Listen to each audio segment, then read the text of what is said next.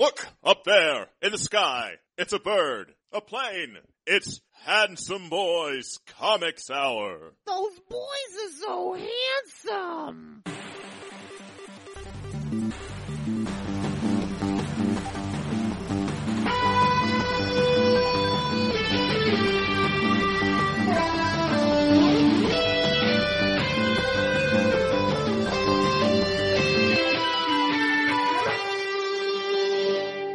One Dracula. One Frankenstein. One weekly discussion of comics, and culture. I'm your host, Robbie Dorman, literature geek and writer. And I'm your other host, Eric Z. Goodnight, professional artist and illustration nerd.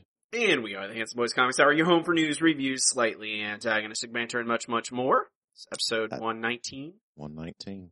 One Frankenstein, huh? You're the doctor. I wanted to be the monster. I'm pretty monstery. We can just re-record that, put one monster, but that's not as fun. No, it's synonymous. You know, someone gets a tattoo of Frankenstein. It's not a picture of Gene Wilder. True. That's true. Although, I don't know. That has its merits as well. Mm-hmm. I really don't care about Mary Shelley. It's a good book. I disagree, but that's fine. Really? You don't like it? I really don't like it. I like the kind of the tragic monster figure. He's smart. I like that. I don't know. I liked 1984 and you didn't like it. I don't care for Frankenstein. Not that I don't like 1984. I think it's overrated. I think Frankenstein's overrated. It probably is. I mean, most canonical literature is overrated. Mm-hmm. Oh yeah.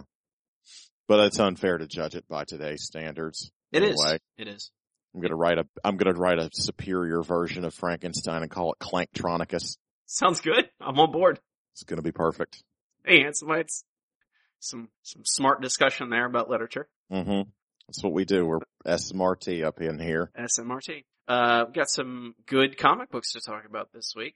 Yeah, we do. Question mark? Oh, I see. I threw some drama in there because now the guys, I can't talk. Now you know. Now you don't know if we like the comics we read this week or not. I like some of them. Yeah, me too. But we are reading Kingdom Come for Nerdbo Book Club, which should have some. I think we'll have some interesting discussion about that. Looking forward to it. Yeah. But first, we have some books that came out this week to talk about, Eric. Not 20 years ago. Not 20 years ago, but like Wednesday. Mm-hmm. Mm-hmm. Woden's Day. Is that how you say it? Yeah, it's named after Odin, like literally, like Woden. So I should just say that every time and everyone will know what I'm talking about? No one will know what you're talking about except nerds, which is why you should say it every time. It is time for Weekly Floppies. Weekly Floppies is the part of the show where Eric and I will review the week's books, tell you to buy or do not buy them, can engage based on what you know about us. If you should also do the same. You should do the same because we're smart. Mm-hmm. SMRTs. It's established already. It has been established. Now we've said it a couple times. We have. Our first book this week is our only indie book for this week. It is I Hate Fairyland #1. Story and art by Scotty Young. Colors Jean-Francois Belot. Some good talking. Lettering Nate Picos. A Blambot. Nate. Yep. I follow him on Twitters. He's a smart guy. I have a lot of respect for his talent. Yeah, he's, and logo design by Ryan Hughes. I Hate Fairyland elevator pitch, is a little girl gets her wish and goes into into a fairyland, kind of a Wizard of Oz type thing, sort of. It's Candylandish. Maybe. Yeah, there's some, it's full of fairies and witches and. Right. It's that kind of little kid world, Neverland kind of thing. Yeah, but instead of her just being there for a very short time, she got stuck there for decades. Nearly 30 years. Yeah, and she is apparently aging inside, but her body is still that of a child. Mm-hmm. So she is now basically an adult in a child's body, stuck in this place that she doesn't want to be in. That is full of like saccharine stuff. Mm-hmm. At least for the sort of. Eric, what do you think about this? What is this? Is this, do you like this?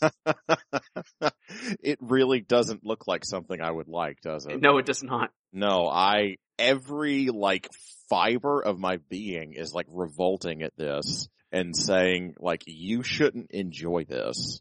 but I like it. Okay. I really do like it. I think it's nice to see Scotty really flex his cartooning muscles.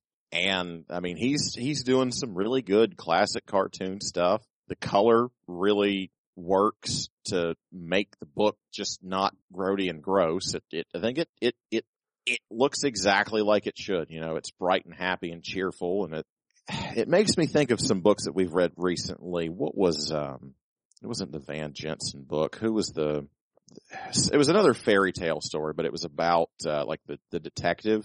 That was, Paul Jenkins writing it. Paul Jenkins writing it.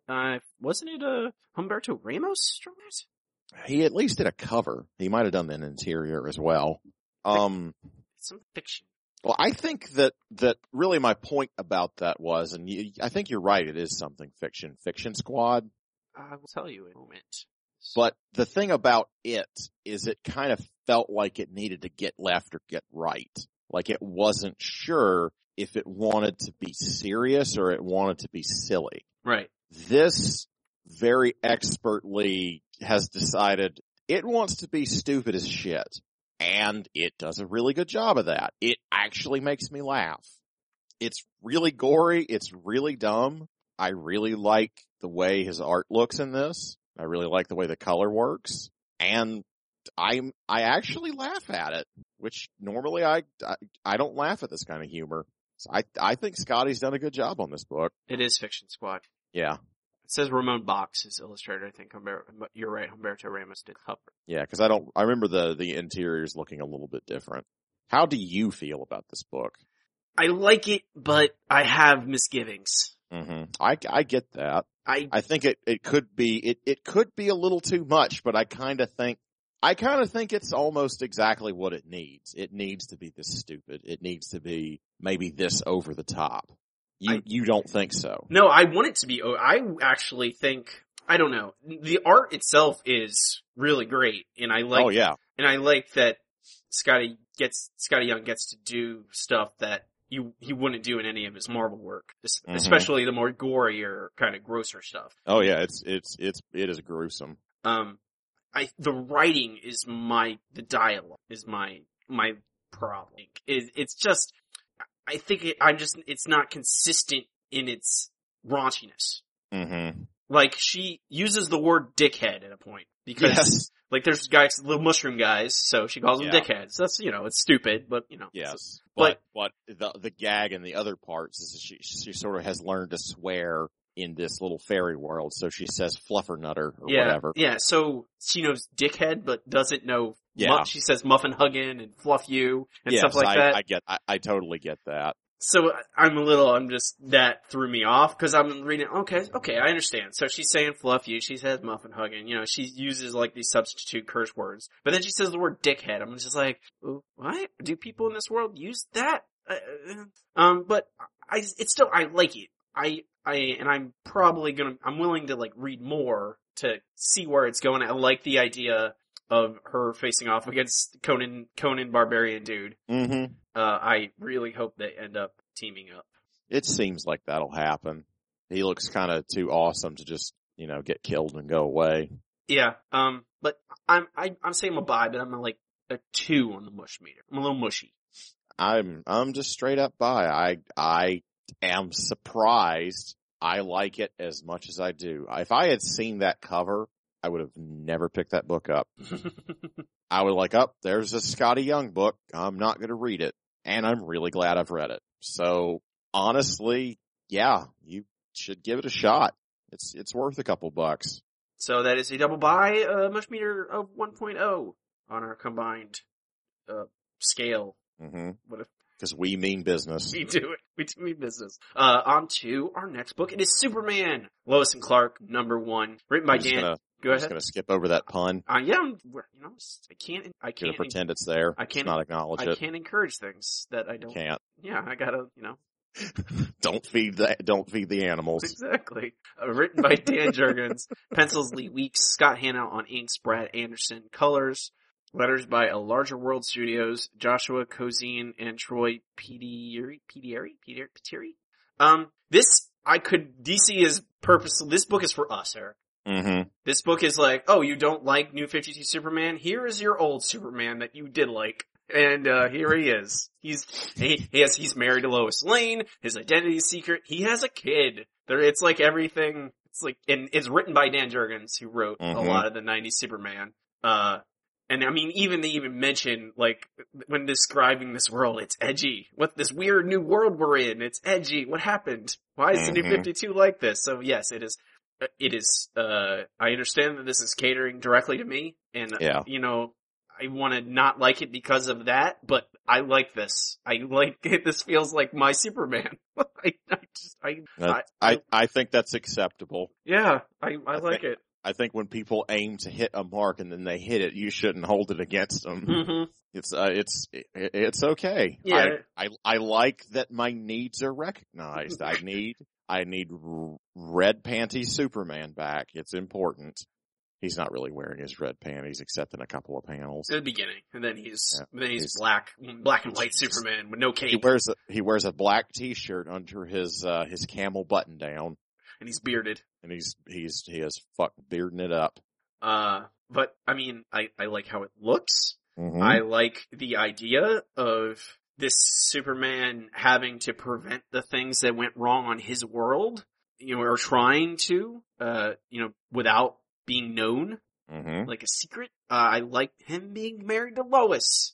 I like their kid. I like it. I'm a buy. Yeah, I'd feel silly not recommending this because it just, I don't know, it feels good for this to work. I like it. It makes me happy. And I don't dislike New 52 Superman. He's okay. I think I've been more complimentary about it than you have, but I think you're absolutely right. Okay is kind of the way to describe it. But yeah, big thumbs up for me on this one. Yeah, if you like Superman in the 90s and even 80s, this is the kind of like they were like reaching out an olive branch. They're like, here's a comic book for you. We just made him appear. It'll have Terry Hatcher in it before you know it. She's not working a lot. It's okay. Oh yeah, she can be in a comic book.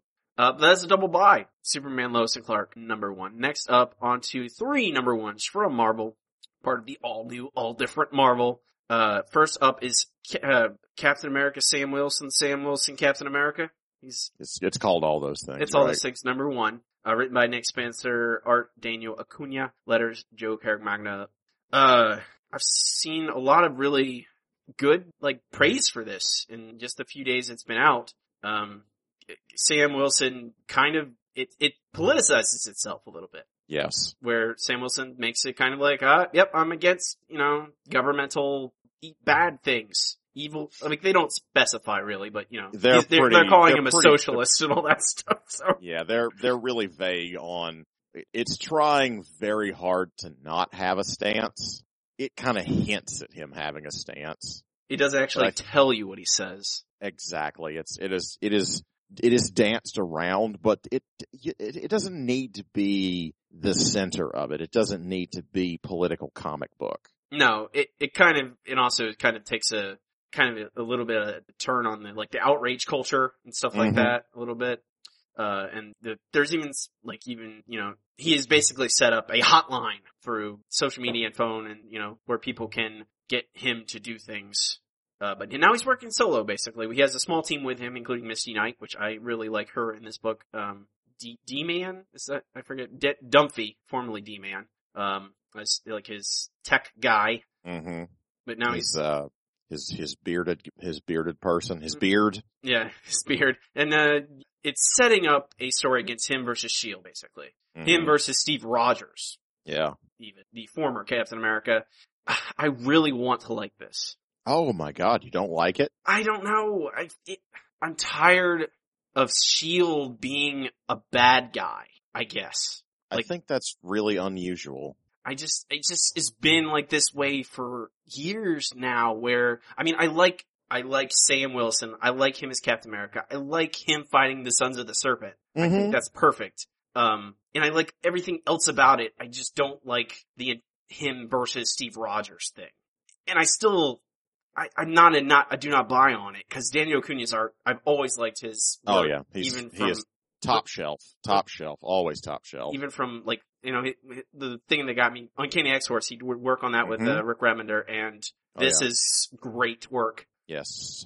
And Nick Spencer he's, all the stuff he's been writing recently, you know, especially superheroes, has been great. Like, his Ant-Man stuff is great. So I want to keep reading this and giving it a shot. I don't know. I feel the superhero versus like the Captain America versus Steve Rogers. Like, why would Steve Rogers be against anything Sam Wilson is doing here?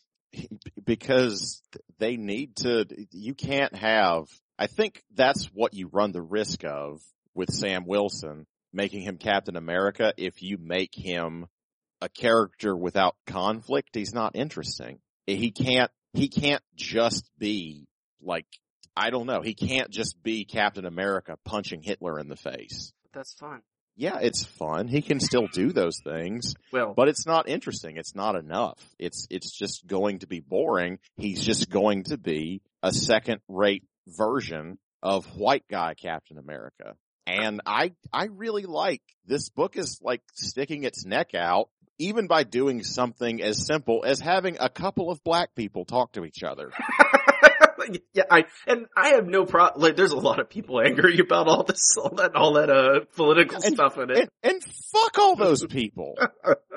I agree. And that does not bother me whatsoever. Oh, of course I know it doesn't. But I think you should double down on this and just be like, yeah, fuck you. But I mean, I feel you. I don't, it's just, you're really big on good guys being good guys. Like, you don't like, you think it's really important. You read this stuff because of, I don't know, you like that feeling of heroism. You like people doing the right and moral thing, and it's like Captain America, that's something you don't want sullied.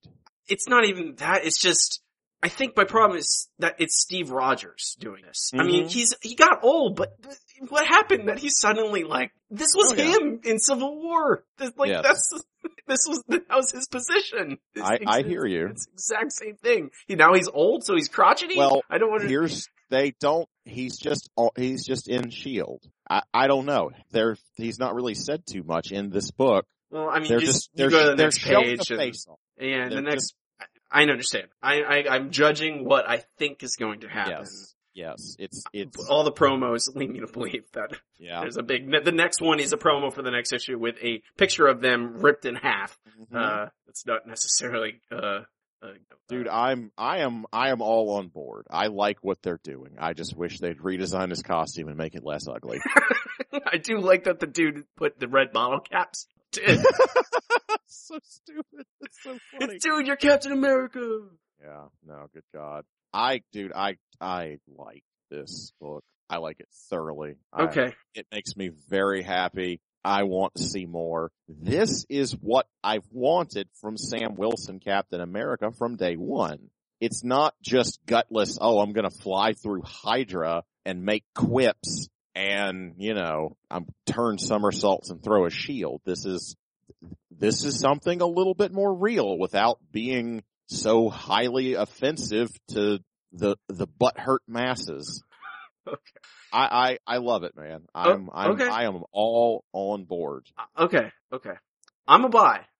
You've swayed me to be patient. I'll be patient and see what happens. Yes, anything can happen. But I'm worried about it. I think that because I'm a weirdo. Dude, it's fine. So you have your opinion for a reason. You got any mush in there? You gonna no, throw any mush? I'm gonna go solid buy. Okay. I mean, the art itself is so good. Oh Lord, yeah. That I can't. I mean, and the fact. I mean, there's nothing about it other than that thing that bothers me. Like, everything else is good for him. Makes him interesting. I like him without a budget. I like him having to worry about crowdsourcing, problems. I like that. Mm-hmm. So, misgivings aside. So I'll sweep them aside, read on. Yeah. See what happens. Double buy. Sam Wilson, buy. Captain America, Sam Wilson, #1. Good on you, sir. America appreciates your service to this podcast. America. Our next comic book is the new Avengers, #1. Written by Al Ewing, art Gerardo Sandoval. Colors Dono Sanchez Almara. Joe Caragmagna on letters. This is the Avengers idea mechanics with Sunspot taking over basically AIM and repurposing it as into like it's a weird kind of, they don't really address that even. They kind of like, yeah, he has his own team. It kind of spins out of Avengers World a little bit, which we didn't really read because most of it was kind of, what do you think about this? No. No? No. Don't like it? This is, I mean, it's not the most wretched thing that I've ever read. It is a book. You know how we talk about hitting that target? This is not aimed at me. This feels like a comic book for teenagers. It does not feel like it is intended for me to buy. I don't laugh at the jokes. I'm not bowled over by the artwork. I don't really care. I'm actually a little upset that Squirrel Girl's in this book. I'm upset that Dum Dum Dugan's in it, and I'm upset that Cliff Barton's in it. I do like that the guy wants Kate Bishop. That's a solid joke. Actually, I'm kind of burned about Hulkling and Wiccan as well. I'm not like a huge fan of theirs. I am just not a huge. I don't care for this. It does not work for me. I have some misgivings about it. But I do like it. I think I like it despite myself. What do you like about it? Do you disagree with me that this feels like Superior Spider-Man? Like it's written for kids. Like it's written for young teenage fans and young adult fans. I agree, and it does have, I mean, just the choice of artist, I think. I feel like it does, it generally would appeal to more, young adults. Yes. Teenager kind of. It's anime to me. It's that bad blend of like American, like someone that grew up like with American comics and Japanese comics and is not really doing a great job of blending the two. I don't know. And that's probably my biggest problem with it is the art. Yes. And that it's not what I generally like in my comics. Yes. But it's just big, dumb spy tech garbage. Like it's junk food. That's what it feels like to me. Like people have like crystal heads and like, I like, I like the Squirrel Girl quips for the most part. I don't like the Doctor Who thing. But other than that, no. I do like her, and I like that their villain is Evil Reed Richards. Yes. Everything about this book is saying, you shouldn't like this, but I still like it. I would rather read, what's that Warren Ellis, that's like this. You know what? We read it for book club. What the hell Next am I Wave. talking about? Next Wave. Next Wave is amazing. Yeah, dude, I would rather read, this is like Next Wave for children. Yeah. Except it just is, it's clunky. I don't really care for it. I could look past the artwork because it's not wretched. It's clunky like the artwork, I think. Like the writing, excuse me. It's I don't know. It's just very much not a style that I enjoy, and just very much I'm not their target. I think there are probably people that would be perfectly happy reading this. I am not one of them. I'm a buy on it. I don't know. I'm really surprised that you are. But when I was reading it, I'm like, I know that I shouldn't like this, but I still do. I still enjoy it. I'm a buy. I may not buy every issue. I may, skip something, catch up or something like this, but it's different than, a lot of the Avengers books we've been seeing. So I like it for that. I don't know. I like it. I'm a buy. Yeah, no. Okay. That's a split decision on the new Avengers number 1. Our last book of the week is Uncanny Avengers. There you are. That's an excellent question. There we go. Uncanny Avengers number 1. Mixology. It's problematic, isn't it? Okay, there we go. Written by Jerry Duggan, art by Ryan Stegman, Richard Eisenhower on colors, Clayton Cowles letters and production. This is it's the Deadpool Avengers. Like that's what this is. Like it's not, and I really thought I was gonna like this from the previews I've seen and the stuff we read in that Avengers 0 book. I'm the flattest on this book. I've not really read too many things that I really like from Duggan. I just don't think he's really my kind of writer. I think you've hit it on the head that this is Deadpool Avengers. I don't know. It's fine. Like, I enjoyed it somewhat. I liked Quicksilver in it. I liked Rogue in it. I thought they made them both interesting. I like, his brother Voodoo, right? Isn't that his name? Doctor Voodoo? Is it Dr. Voodoo? He got his PhD? I thought they said that in Doctor Strange. Didn't he? Wasn't he? Either way. I wouldn't be surprised. Whatever. I enjoy them. Yes. And I don't know, it's a little icky that Deadpool's in this. I don't know. I think my issue with it is, I don't like that Deadpool is not that funny in it. It started off with that, like, introducing the villain, ostensibly. Right? Yes. At least what I believe is to be a villain. He seems like that's him. And I like, okay, like an environmentalist kind of villain, Inhuman.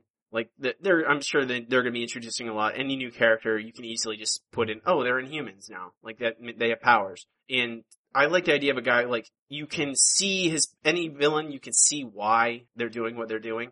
Like an environmentalist villain, terrorist villain, I could definitely see that. But then we just get them fighting, like, nothing and dumb quips, and Spider-Man leaving right away, and Steve Rogers is Clint Eastwood all of a sudden. Like, that's, like, full on, like, staring at an empty chair, Clint Eastwood. Like, that's who he is. Thanks, Obama. Yeah. And I don't like it. He's not, just because he's old, it just changes character all of a sudden. I don't understand it. I do not buy this. I don't like it. I think I might just have to agree with you on that, but I don't hate it that much. Like, I'm almost leaning towards buy. Okay. Like I said, I'm relatively flat. Like, I don't despise it. I don't have some of these misgivings, but it's not a stellar book. I want to like it more than I do. I wish the best part was Spider-Man making fun of Deadpool. Mm-hmm. And then he left. And then I went, I don't like this very much anymore. Like, if this whole issue was just about the villain, and like, they show up at the end or something. You don't need to establish Deadpool and these characters. Like, yeah, we know these guys. Sorry, you're officially do not buy her? Yeah, I'll let you sway me on that. Okay. Because I'm fairly neutral. If I gotta come down on any side, neutral's not a good sign. I enjoy the artwork, though. I don't. I think that's weird.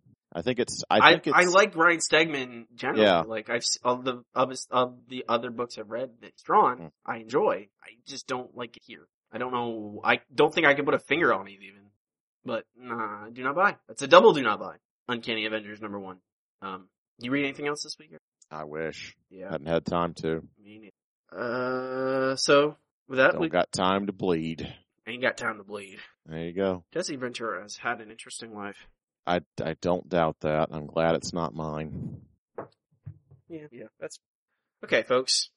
Weekly Floppies is over for now. As always, next time there'll be more. I promise. Right, Eric? Mm-hmm. Clearly. There's more comics. Mm-hmm. They'll never end. It's an endless parade of comics. But Floppy's over. It is time for our next segment. It's time for Checking In. Checking In is the part of the show where Eric and I will discuss the things we've been up to during the week. Tell you about nerdy things or video games or books, or whatever. Eric, you want to go first? You want me to go first? I don't have a whole lot to throw out there. It's going to be the same thing I've been talking about for several days now. You gonna talk about the Macho Man? Talk about the Macho Man. Oh, we are the Macho Man, Randy Savage.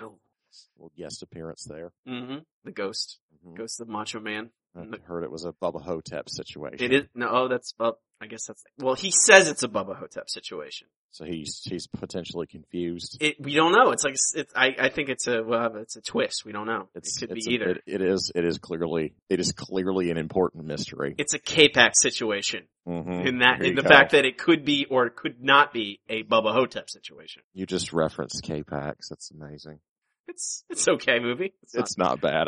It's okay. I like Kevin Spacey. It's a strange movie. It is a strange movie. You talking about Inktober? I will Inktober some more.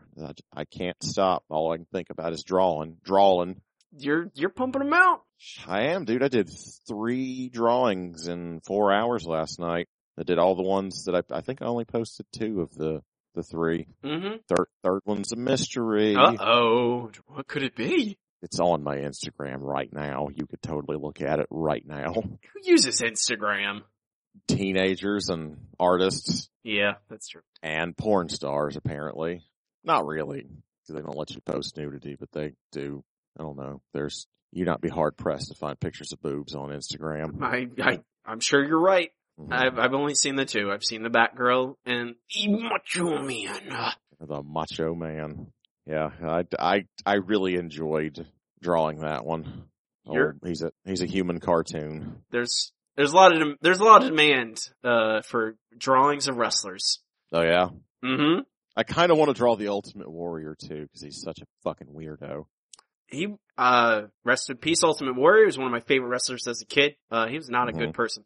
No, of course. Not even by wrestler standards. No. He was like in the lower rungs of like wrestler behavior, so. Well, I think he was a drug-addled nincompoop. Yeah, I could talk about all those intricacies for time. You'll have to just tell me at some point. Yeah. We'll release it as bonus material. It's all about Hogan just got basically excommunicated for the racist things he said. Mm-hmm. He said nothing that's half as bad as the stuff that Warrior had gone on record with. Yes, that doesn't surprise me at all, and that's kind of shit. But Warrior's dead, so that's all. I mean, well, you can't, in our memories, people are considerably more sensitive these days for both good and bad. I think that's true. It's made a lot of good progress, but it's also I don't know. I don't think people deserve to have their lives ruined because they say a racial slur, whether it is a terrible, deplorable, I don't know, whatever. Inktober, drawings. Inking things. How was drink and draw? Drink and draw. Yeah. I don't know. I barely talked to anyone because I did 3 drawings in 4 hours, drank a whole bottle of wine, and ate a salad.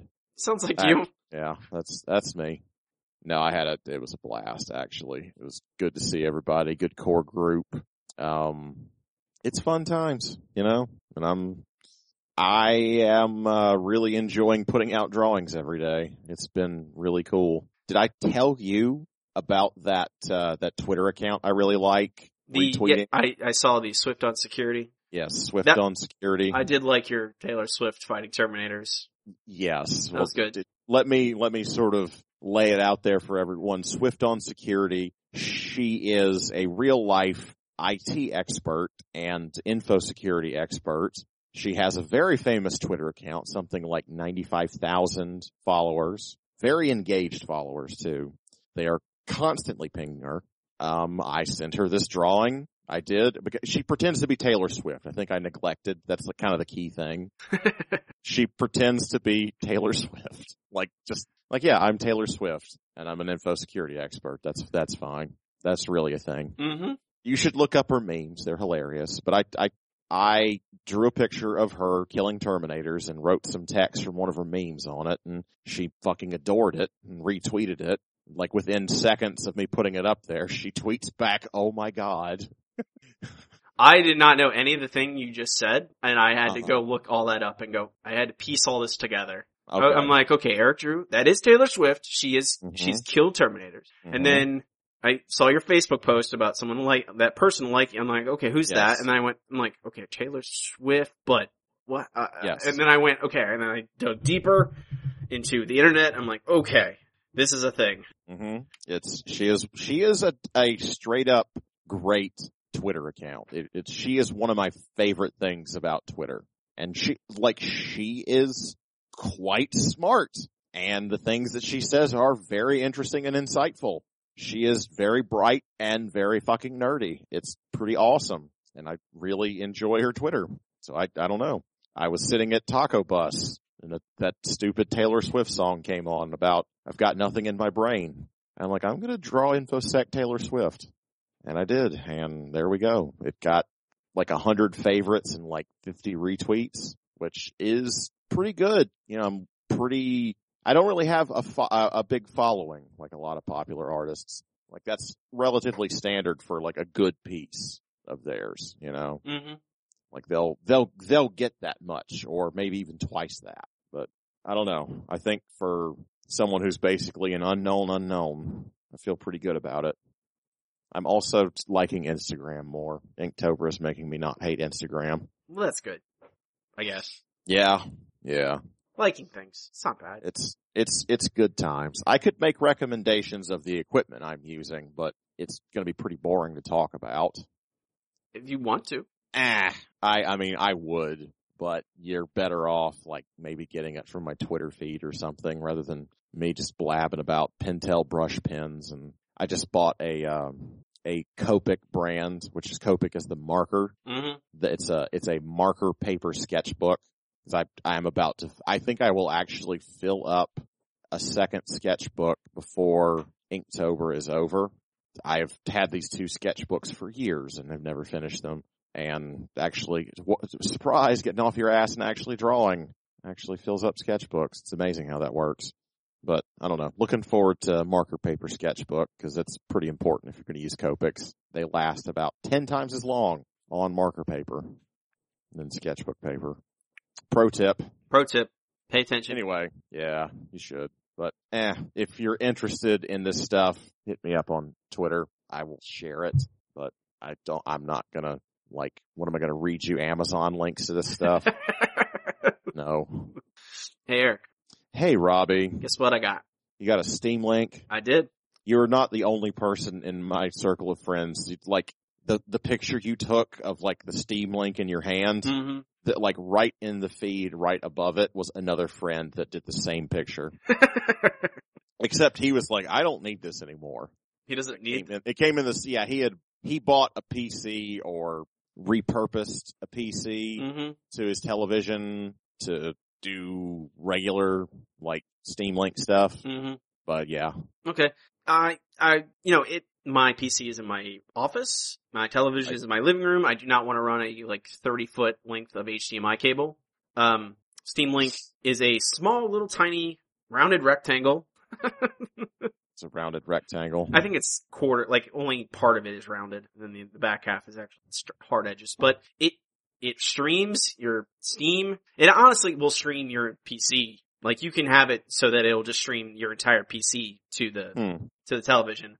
But it doesn't have, you could plug a USB keyboard and mouse into it, use it like that. I don't really need to do that.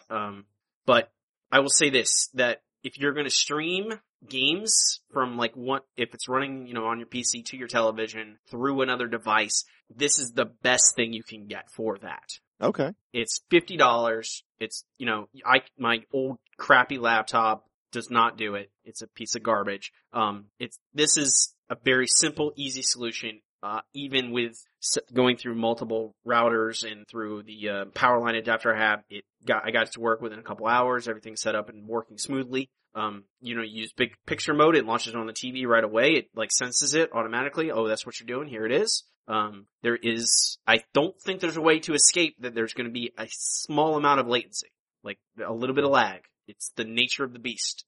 Any game that requires, quick reflexes or quick movement, I'm probably not going to be using the Steam Link for it. I'm not going to be playing it on my big screen for the most part.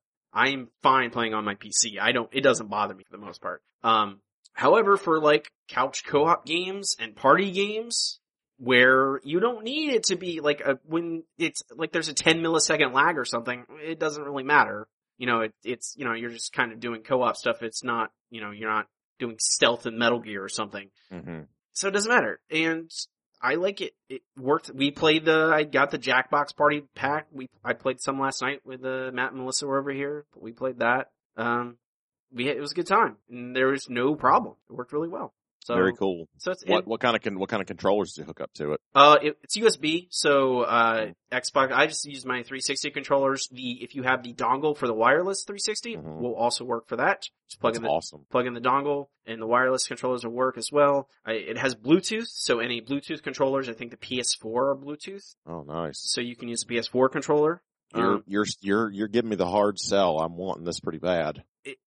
I think it comes out in November for I ordered it early, so this is the first wave of them. I think it's like, I'm basically a beta tester at this point. But, so you're telling me that I need to get this so I can play Half-Life on my, television? It's Half-Life. I mean Fallout. God. I don't, like, I tried to play Skyrim on it just to test it out, and it worked okay. It wasn't perfect. You could tell that because those kinds of games have a lot more data being transferred, it's a little bit muddy for like quarter of a second.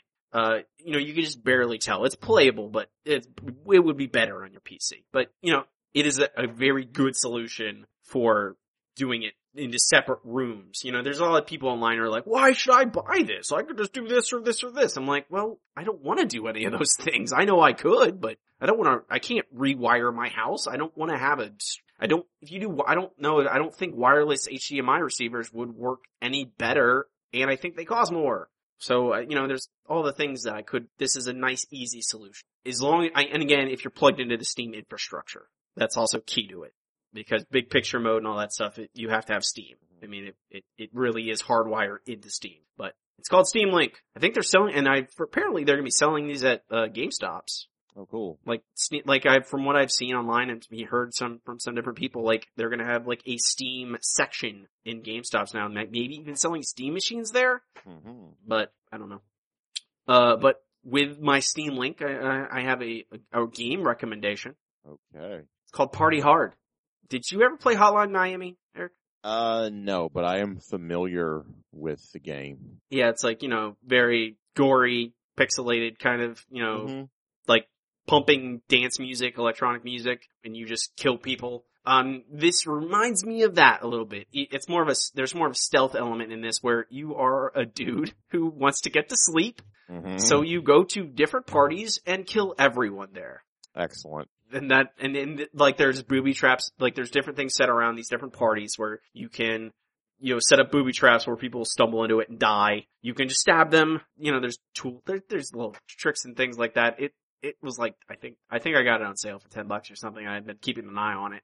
It's a lot of fun. It's really dumb fun. But like, you start off at like I forget, it's like a college style party, and then like there's different parties. Like then you're going like a biker barbecue, and then I'm like at a Vegas casino dance club where there's a band on stage, and they'll have different people show up. Like the cops will show up anytime someone sees a body. The cops show up, and but as long as no one sees you do anything, you just keep going and have to take out everyone. It's really satisfying and kind of so stupid. It is really dumb. I mean, it's not meant to be anything but that.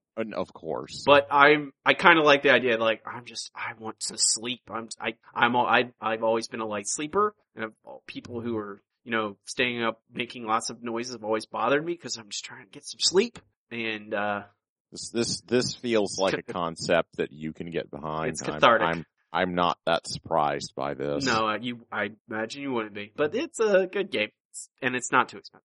$12.89 currently. Okay, there you go. $13. Mm-hmm. Should I mention one more game, Eric, or do you want to keep going?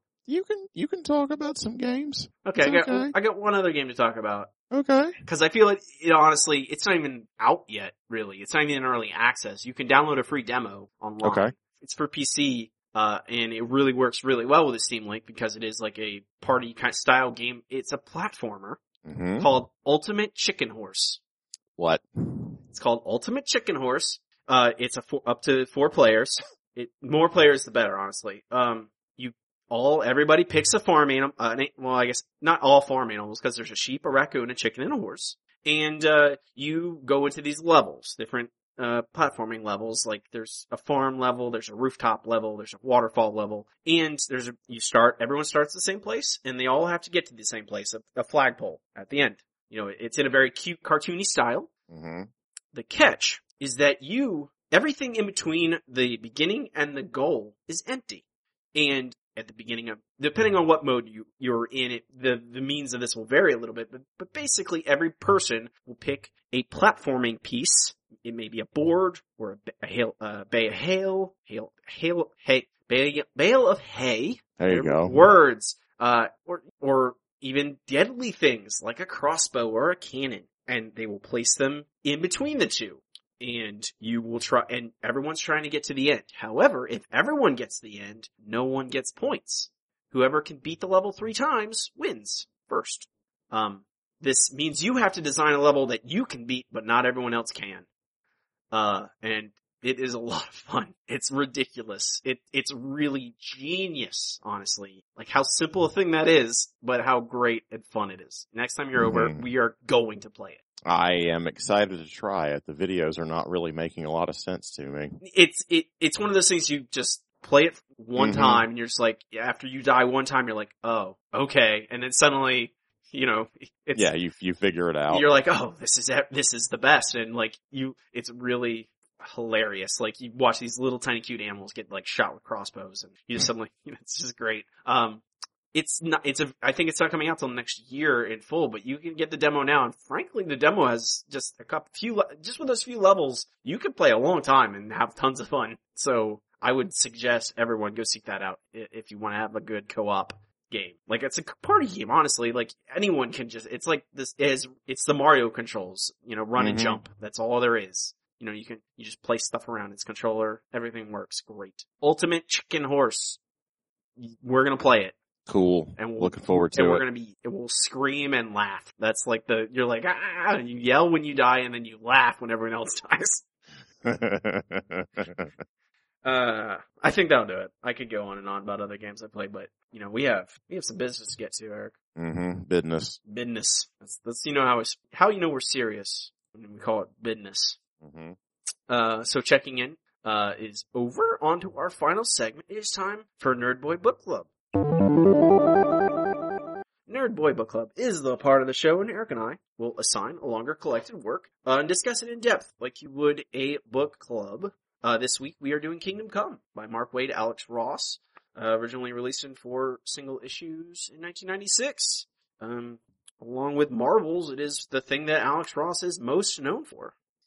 Probably, and his covers. His thousands of covers, yeah. But you know what I mean? Like actually, he painted all of this, which is, usually just does covers and special things for, like, Secret Wars. He's been doing covers for that. He's done every cover for, Astro City. This was an idea, I guess, the rough idea of this was Alex Ross's idea. After he did Marvels, he wanted to do a kind of Marvels. Have you read Marvels, Eric? I have not. It's kind of this, but a little emptier, where it's just like a guy in the street reliving famous moments in Marvel history. But it doesn't really have any kind of, this is much more kind of heavy on the metaphor. I guess that one is more nostalgic, and this one has kind of more implications about current comic books as well as, the bygone days of comics. But after he did that, he wanted to do something similar at DC, and eventually, DC editorial staff they had him do with Mark Waid, because Mark Waid is a huge comic book nerd, he knows the history of all these characters. So he could, include every DC character you've ever heard of. Yeah, there are a ridiculous number of them in this book. When was the last, I think you mentioned this briefly in the end of our last episode. You read this before, but it's been a long time?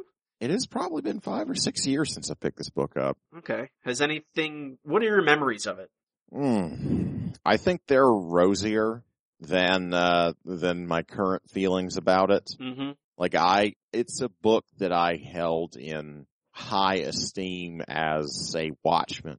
Like my esteem for Watchmen has increased tremendously, and I think that my esteem for this has decreased a fair bit. I think it would be misguided of me to not recognize the importance of this book, which may be as important as Watchmen, maybe a little bit less, but I do think that it has shaped a lot of people's attitudes about comics, particularly probably DC, since this book has come out. And it's certainly, it lent that sort of authority, or that, it lent an air of importance to comics. It made them bigger and more like movies, and more dramatic, more real. Mm-hmm. And that's something that I think people were really hungry for.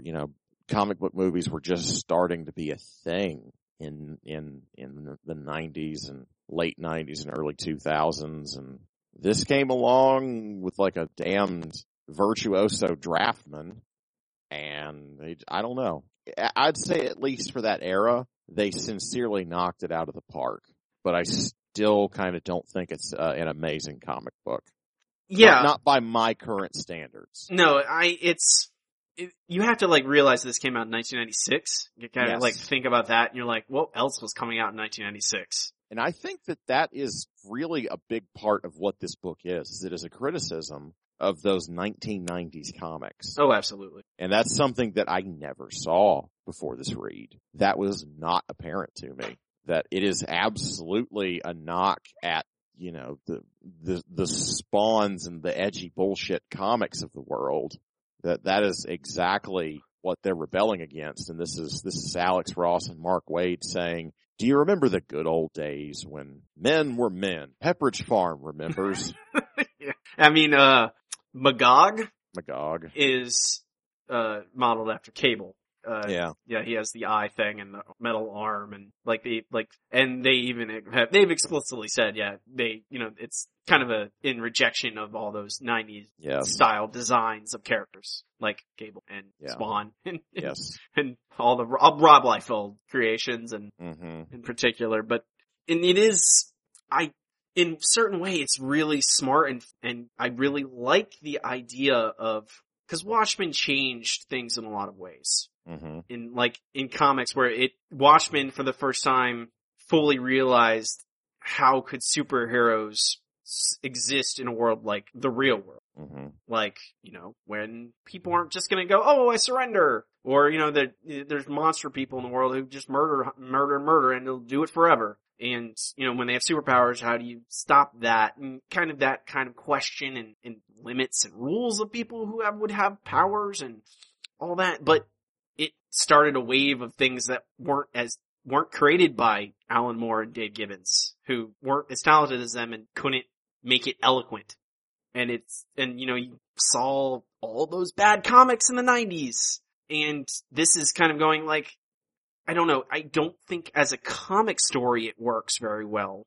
But as a metaphor, I think it works very well. Mm-hmm. Where you were like, well, yeah, how does Superman, who's been around since the 30s, mm-hmm. how does he exist in a world with superheroes that were created in the 90s, where culturally it's worlds apart? Mm-hmm. Like, how do you evolve a character like Superman, in particular, to exist in that time period and not be what's the word I'm thinking of? Maybe anachronistic. That is, yes, exactly. That is the word. Read my mind. It's a short novella there. And it works. I think exploring that is the most interesting thing about this to me. Mm-hmm. About how you reconcile telling Superman stories when there are Spawn stories at the same time, where it's mm-hmm. a dude sells his soul to the devil and then murders just people, or the Punisher, or any of these guys, just people who just murder people with no, mm-hmm. or even even not even the superheroes themselves, or just the books, where they just want destruction and, don't see concern for people, just, it's all about punching. Yes. And buildings being destroyed and all that. Dumb punching. But I don't, the story itself just feels empty. Well, I agree with you, and I was talking about this with a mutual friend. You don't know him as well as I do, but also a comics fan, and a little bit older. He was reading this when it was on the shelf, went to a Heroes Con and got it signed back when Alex Ross went to Heroes Cons. hell, I'm losing my perspicacity here. You've been cutting a couple of minutes of this. What was the last point that you made? That I don't think the story works as well. No, I remember what I was going to say now. Thank you. It takes a lot of shortcuts with all the biblical imagery. And I think it's a crock of shit. It's just weak storytelling. It's like something like that I could compare it to, and this is something that I like, is like Earthbound, the whole chosen one trope. Earthbound is somehow still a good story, but it's like being the chosen one and being led around by the hand by fate is not good storytelling. No. And that's what this is. This is prophecy. Prophecy is a bullshit reason for anything to happen in a story. It is plot driven, weak writing, basically everything that a writing 101 class will tell you is not a good idea. And I am not a particularly religious person. I don't care for that in a story. It's just kind of icky. Yeah, I don't, and just that, it is clearly following the same Marvels, just a regular dude following around these superheroes, but now there's just the specters hanging around, being a ghost of Christmas past, with him. I don't know, I don't understand necessarily, it's never clearly set up I don't get a sense of the stakes. Like, I don't understand. They talk about how humanity is are rejecting these superheroes and stuff. I don't, how? The UN? What is that? Like, I don't, you get Superman and Wonder Woman struggling with how to do their job, quote unquote, and all these how to handle these quote unquote new heroes. I think it works better as a metaphor if you just think about Superman as, his character and how he's progressed through, 8 decades at this point. It was 6-ish at that point. But when you start to include hundreds of DC heroes, including the ones they made up for this book, the various background heroes that aren't really you don't really see much of, which I think is another issue with it. Like, the only modern hero we get, analog we get in this is Magog, and we don't get that much of him. And you have to show that a little bit. You can't just show, Batman with skeleton suit on, and Wonder Woman who looks the same, and Gregory Peck Superman. Like, you can't, you have to do the legwork with the other side of it. Like, you get, the only perspective on humanity we get is the pastor, who I don't think, he is not a character. No, he's barely there. Like, I can't. Every character in this is basically a device. Yeah. No one is really, I don't know, people just do things and it's all, it's not the character driven, through composed story that like Watchmen is. Everything they do, they have a reason and a motivation, and there are consequences, and it moves the plot forward, and it's interesting. This is interesting, but it's just a plot. Yeah. And it is devoid for a lot of the reasons that you just said. I don't know. I couldn't agree more. It's a lot more hollow than I remember. You're just supposed to be bowled over by beautiful virtuoso draftsmanship. Well, that's basically par for course nowadays. Yeah. Any book is incredibly beautiful. There's a glut of ridiculously talented, passionate comic book people, and, writing and drawing. I don't know. Yeah, and when it came in 96, when you sing this, and, it's on the same newsstand as Rob Liefeld comics, which generally were terrible, and you don't look good. Right. And aren't written good, written well. Aren't written good. Okay, that is exactly what you need to describe them as. Okay, this would stand out. I understand, and it's an Elseworlds book, which they immediately are, they get the attention because alternate takes on our superheroes, and I guess it wasn't as beaten into the ground as it is now, where you really have to do something really interesting with an alternate take on a superhero for me to take notice anymore. The old weary Golden Age hero is not new now. No. And I mean, and part of that is because this exists, because it helped make that the kind of the standard where you have to, if you want to do kind of Elseworld style story, you have to be really clever and do something really interesting. Again, I guess in its time, there was nothing else like it. Now, like you said, there's tons of great comics that are doing, I feel like it is, I wanted to not like the faux nostalgia thing because I don't think it's a false dichotomy that you can't have both. You just can't have them both in the same comic. I would not, unless you are very good, like a very good writer and a very good artist, creating a story together that explains if you have Punisher meet Captain America, those two heroes are, I think Captain America, for the most part, has segued really well from that golden age to the modern era. Was it Bendis that wrote those Captain Americas? Who was it that wrote it? Which ones? The ones that we read for book club and Winter Soldier. Oh, Brubaker. Was it Brubaker? Okay, yes. That makes a lot of sense. Yeah, I think that worked, Yes. The whole old look on things struggling. It works better, and it's basically what this is, but it's actualized so much better. It tells a story, it shows conflict. It's certainly more character driven, but it kind of is that world that you're talking about. It's the black and white person looking at the shades of gray world. This is a black and white person just trying to show everyone that the world really is black and white.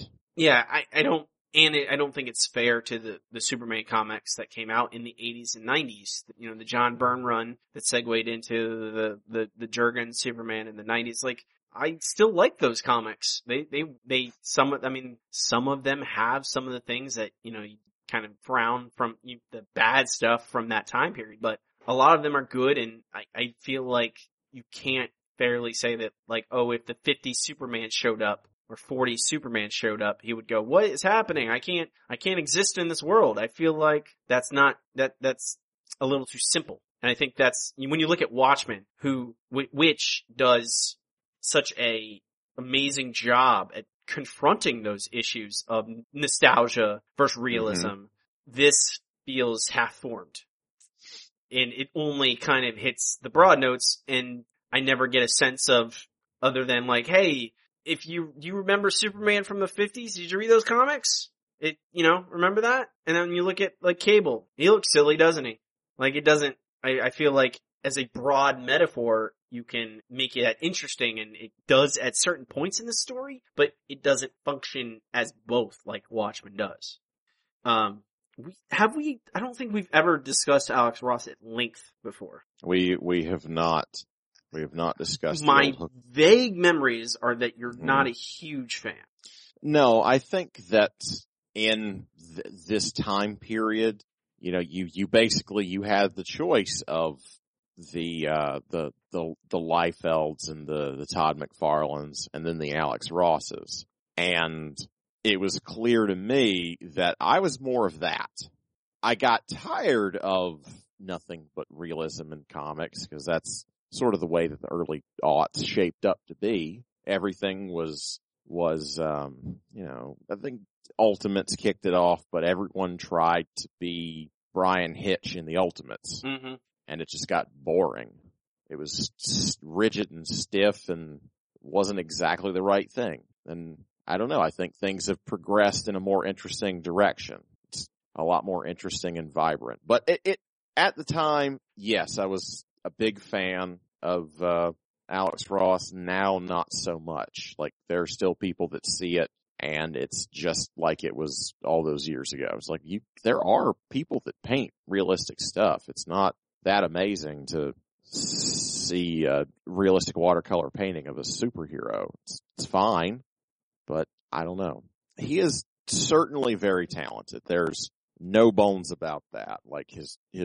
His drawing, his draftsmanship is amazing, and it transfers really well to these watercolors. I mean, he can't be doing it in any other medium. These would take him a lifetime to paint in oil and acrylic, but watercolor, they work really well. You know, it probably could knock them out in a lot shorter time than it looks like.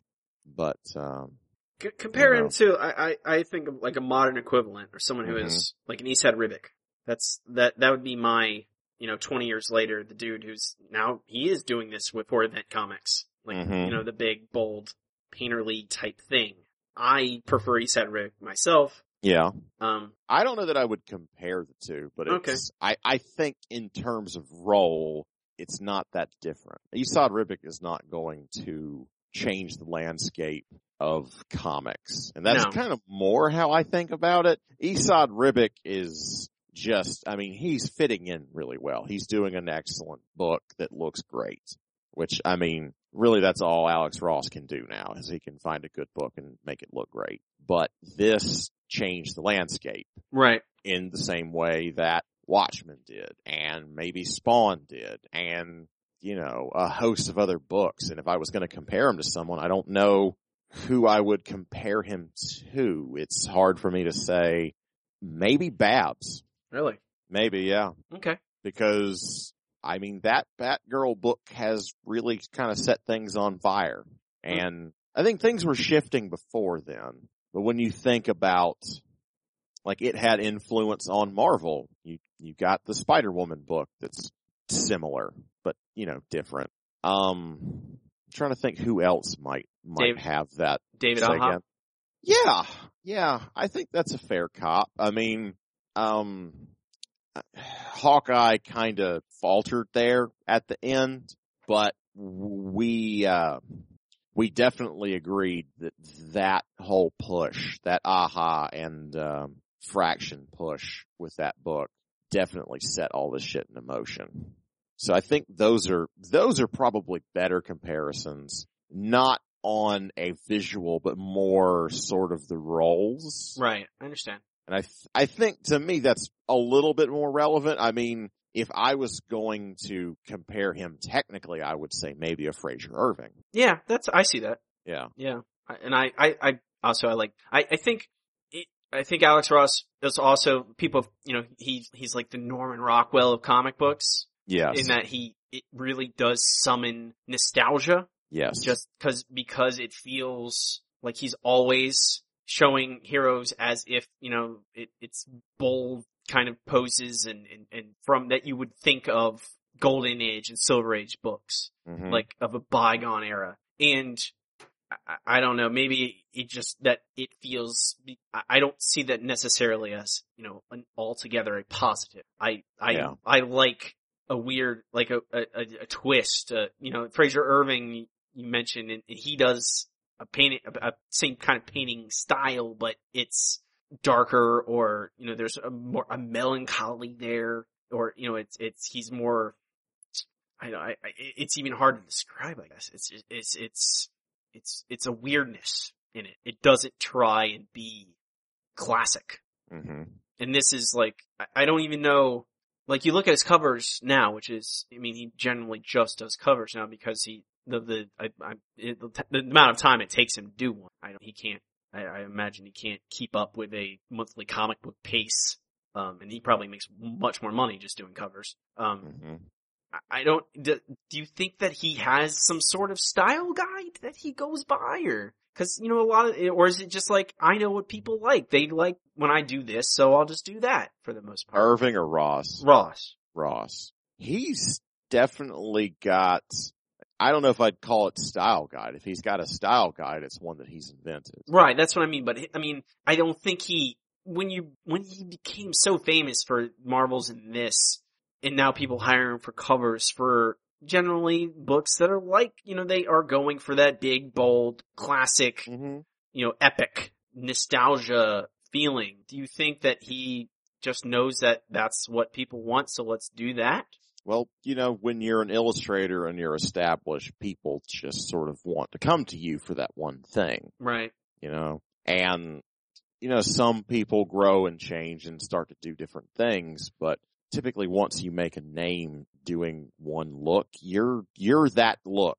That's what you're going to do. You can go deeper into that look, but you can't really shift. People are weirded out by that. They don't understand, artistic exploration. In terms of sort of keeping things like sort of on a similar look, I mean, he uses a lot of model and photo reference. Right. I mean, it's extensive. He probably had, a dozen or more, probably more models for this book of just real people taking like tons of pictures. I'm sure this book was just exhaustively researched and labored over. Like, it was very much a labor of love on his part. But I mean, you can really tell that this stuff is coming from photographs and posed people. Mm-hmm. Because it's posed. Mm-hmm. Everything is a pose. Yes. There's no energy, like this picture on the cover and every action scene is just like this. Like, it doesn't look like they're hitting each other. It looks like they're standing there in front of a camera waiting to be told they can stop standing like that. It looks pretty good, but it's all a pose. It doesn't have the energy. It's not like looking at, say, Chris Vision's Constantine, when Constantine was in that punk band and he's bending over that microphone and like all the energetic lines and you feel the energy and the motion. That, he might have used some reference, but that comes from your head. That comes from a confident, fast drawing. This is thoroughly researched and carefully drawn. I mean, well done, obviously, but it's the slow way, and it looks stiff and rigid because it. Did that answer your question? Yeah. I mean, and if you look at, I think that he probably, I imagine he gets some sort of, at this point, people are just like, here is what we want, do your take, give it the Alex Ross treatment. Yeah. So he probably has some, it's hard to read into that, but I don't know. I don't feel like his name means as much as it used to mean. Well, he was kind of like, he was held on a pedestal as like the artist. He was the guy, for years. He did something that completely changed the landscape, something that no one else was doing. He made it real.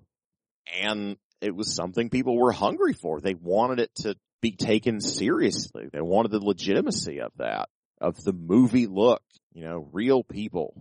And I think obviously a lot of people were wanting that return to, the nostalgic Superman. They wanted some alternative to that popular 90s bullshit, which was in itself it was its own reaction. Movements in art are very interesting. I think we're going to have a huge wave of MRA comics in the next couple of years. Really? I would not be surprised. All this pro-feminism stuff, there are going to be some angry, stupid neckbeards publishing some shit. I'd be surprised if there's not a lot of it already. I don't know that we're going to see like a world of it. I mean, Image is not going to turn its back on this push, and I think that DC and Marvel are seeing the light, but I wouldn't doubt that something's going to gain traction because these people are out there. They have money. It's true. Some of them can even probably draw stuff, but I think at least for the next couple of years, we're going to see the most interesting and passionate people continue along with this push. It's going to be interesting to see where it goes because things do tend to happen in, oh God, what's his name? Dan Carlin calls it a sort of TikTok sequence. Mm-hmm. The pendulum swings one way and then it swings back the other way.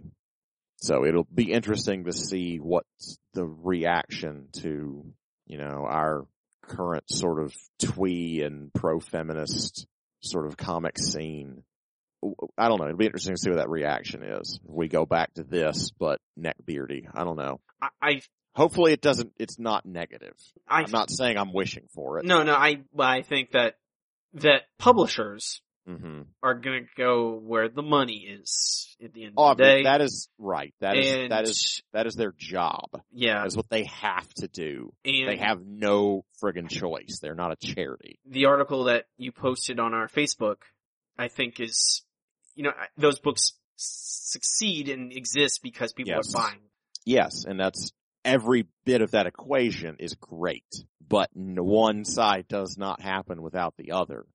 Some of this stuff probably tried to get made 20 years ago, and it probably died because it fell on deaf ears. Either that or they just decided not to do it because they knew it would fall on deaf ears.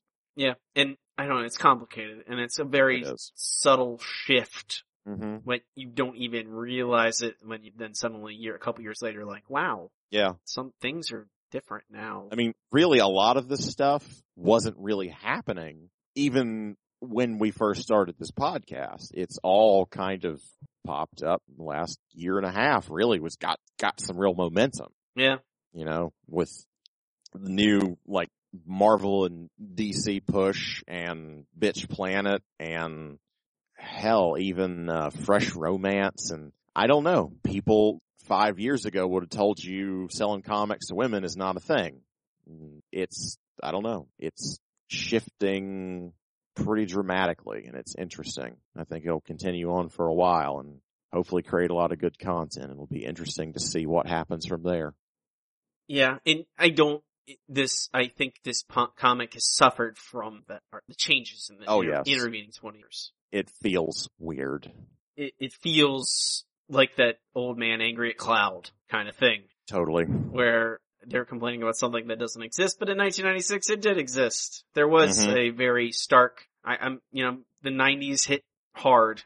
There was, and a lot of people really liked those terrible comics for some reason or another. And, I guess all because they were rejection in a lot of ways of the old things, even though not necessarily, they were new and different. But new and different, a rejection of the comic book code made you feel like an adult. To a certain extent. Even Preacher kind of fits that category. Yeah. Preacher's actually good though. Preacher is actually good. I'm still waiting to see that. Not sure about that show, but we'll see. Yeah, we will see.